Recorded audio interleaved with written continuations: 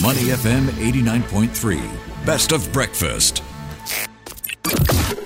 Mind your business. Only on Money FM 89.3. Welcome to the Breakfast Show. We are talking about EVs, and it is a busy space. China's electric vehicle market boasts around 500 electric car manufacturers, thanks in part to the government's focus on homegrown innovation under the Made in China 2025 plan. Local brands like BYD, NIO, XPeng, and Li Auto are gaining ground. In the final quarter of last year, BYD even overtook Tesla to become the world's biggest electric car company, selling a record number of cars in 2023. And this surge in success has put European and American automakers on the back foot. How have China's car companies built such a wide lead in the race to make EVs? And how can European and American car makers close the gap? To shed more light on all of that, we are joined on the line from the USA by someone who's an investor and consultant with deep expertise in global EVs, batteries, and supply chains. He's also the author of American Wheels, Chinese Roads, and has lived in Asia for 25 years, including in China. Let's welcome Michael Dunn, CEO of Dunn Insights. Michael, thanks for joining us on the show today. Thank you so much for having me. Great having you on, Michael. So let's get into it. How would you describe the distance between some of the top Chinese electric car brands and the leading European ones in the electric vehicle marathon? Well, China is the new sheriff in town. China last year built more electric vehicles than all other countries in the world combined.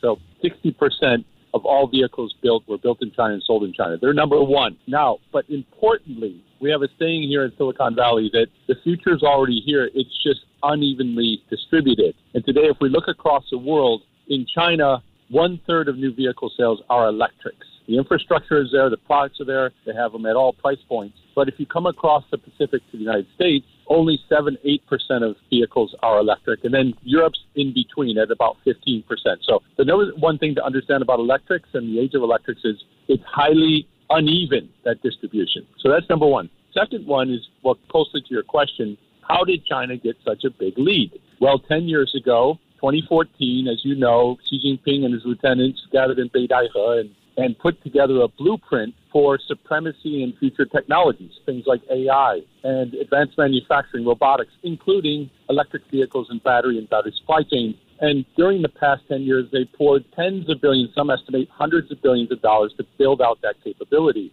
all the way through COVID. And on the other side of COVID, when China reappeared to the world, my goodness, the rest of the industry was in shock. They found an industry in China totally transformed with really high-quality vehicles at low cost, driven by batteries that were among the best in the world. So it's sort of an awakening moment, a Sputnik 2 moment for people in the West. My goodness, we never imagined the Chinese could be this good this quickly. Yeah, Michael, let's unpack that a bit. So it is quite a competitive space. Everyone's trying to get a slice of the action. So what are Chinese EV makers doing right? It's one thing to have a plan and one thing to execute it. So what are some of the factors contributing to the current leadership among the Chinese EV makers? Yes. So number one, let's take the leader in China, that's BYD, which dominates the local market and was the number one best-selling brand overall in China. What did they do right? As many people know, BYD began as a battery company in 1995.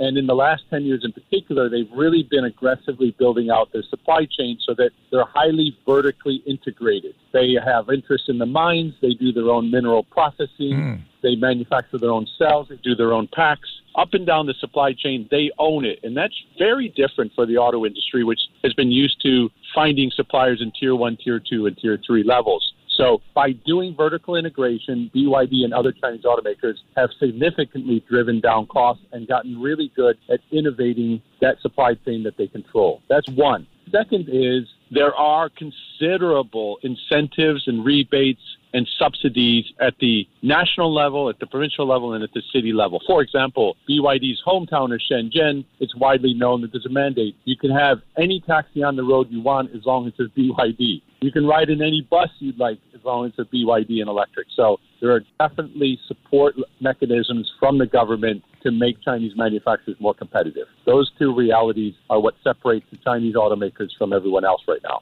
All right, definitely some fundamentals helping to support the Chinese side of the equation. When it comes to the experience that drivers have, do they have a big difference in terms of the features, what's inside the cars?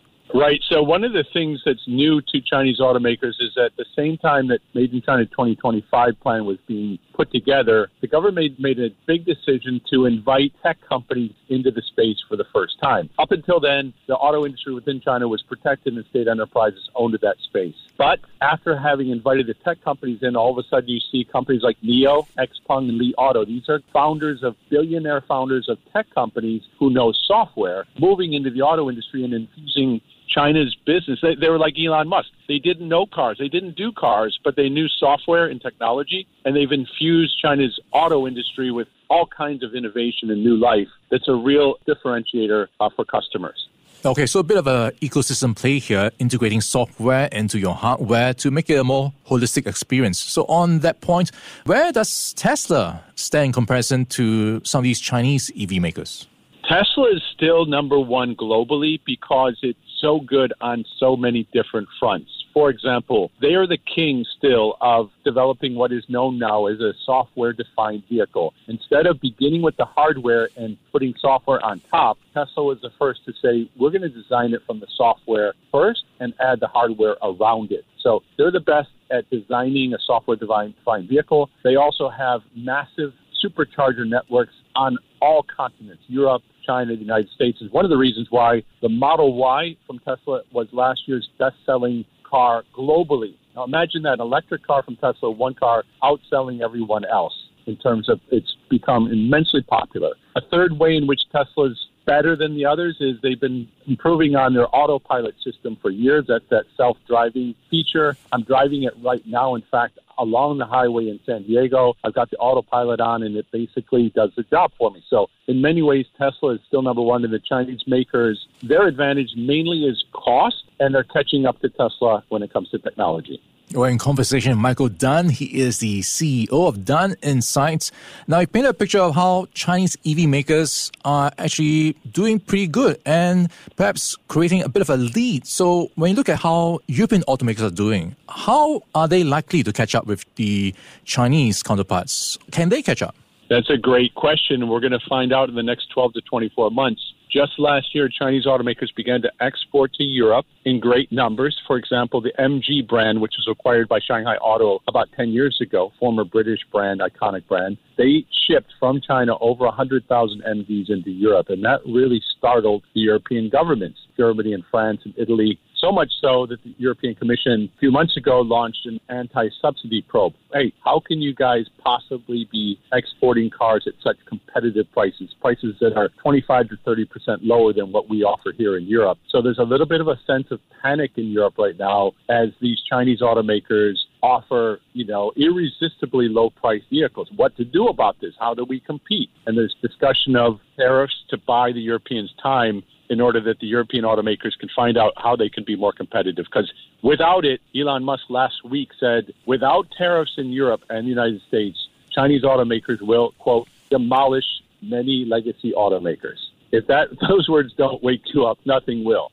All right, sounds like a price war for the EV market. Is that what we can expect? Cheaper EVs, discounts, even subsidy war? Yeah, very possibly. Last year, China became the number one exporter of vehicles worldwide, surpassing Japan. They shipped more than 5 million vehicles to markets in over 100 markets. The average price of a vehicle leaving China last year was a mere $20,000 average. Now compare that to the average price of a new car here in the United States, about $48,000. And I think in Singapore with your certificate of entitlement, it's like, forget about it. It's not even in the same universe in terms of pricing. So the Chinese are going to their playbook of high-scale, low-cost manufacturing for export. As the domestic economy has been faltering, Xi Jinping and his other lieutenants have said, our playbook is exports. So they're investing in more manufacturing capacity and shipping those cars out as quickly as they can. All right, Michael, let's take a look at the demand for EVs these days. And looking at a projection from Canalys, they are looking at actually a slowdown in global EV market growth to just over 27% this year due to a decrease in state subsidies. And that seems to be impacting the attractiveness of EVs for buyers. What do you make of what's happening with this picture? You know what? You're exactly right on the numbers. And what's happening is we're moving beyond the honeymoon stage. And by honeymoon stage, early on for the last 2-3 years, we've had early adopters saying, I want to go electric. And they didn't even have to do much homework. They just liked the idea of electric, so they liked the designs. Now we're moving more into the mainstream consumer. And for those buyers, price becomes important, but even more so, how convenient is it for me to charge my vehicle? How far can I go on a single charge? How long will it take for me to recharge once it's gone down? Is my battery safe? These questions are much more pertinent to your mainstream buyers. And for them, they're pausing and thinking twice about going electric. And instead, we've seen a surge in demand for hybrid vehicles or even gasoline vehicles because the behavior and the income levels and the priorities of those, mainstream buyers quite different from the early adopters who were buying electric cars like it was going out of style in the last couple of years. Yeah, it does look like there is a lot to watch out for when it comes to how the EV space is going to play out. And it's been a great overview of how the EV space is shaping up with Michael Dunn. He is the CEO of Dunn Insights. Michael, thank you so much for your time and also your expertise this morning. Thank you so much for having me. All right, we'll catch up with you again, Michael. Stay with Money FM 89.3.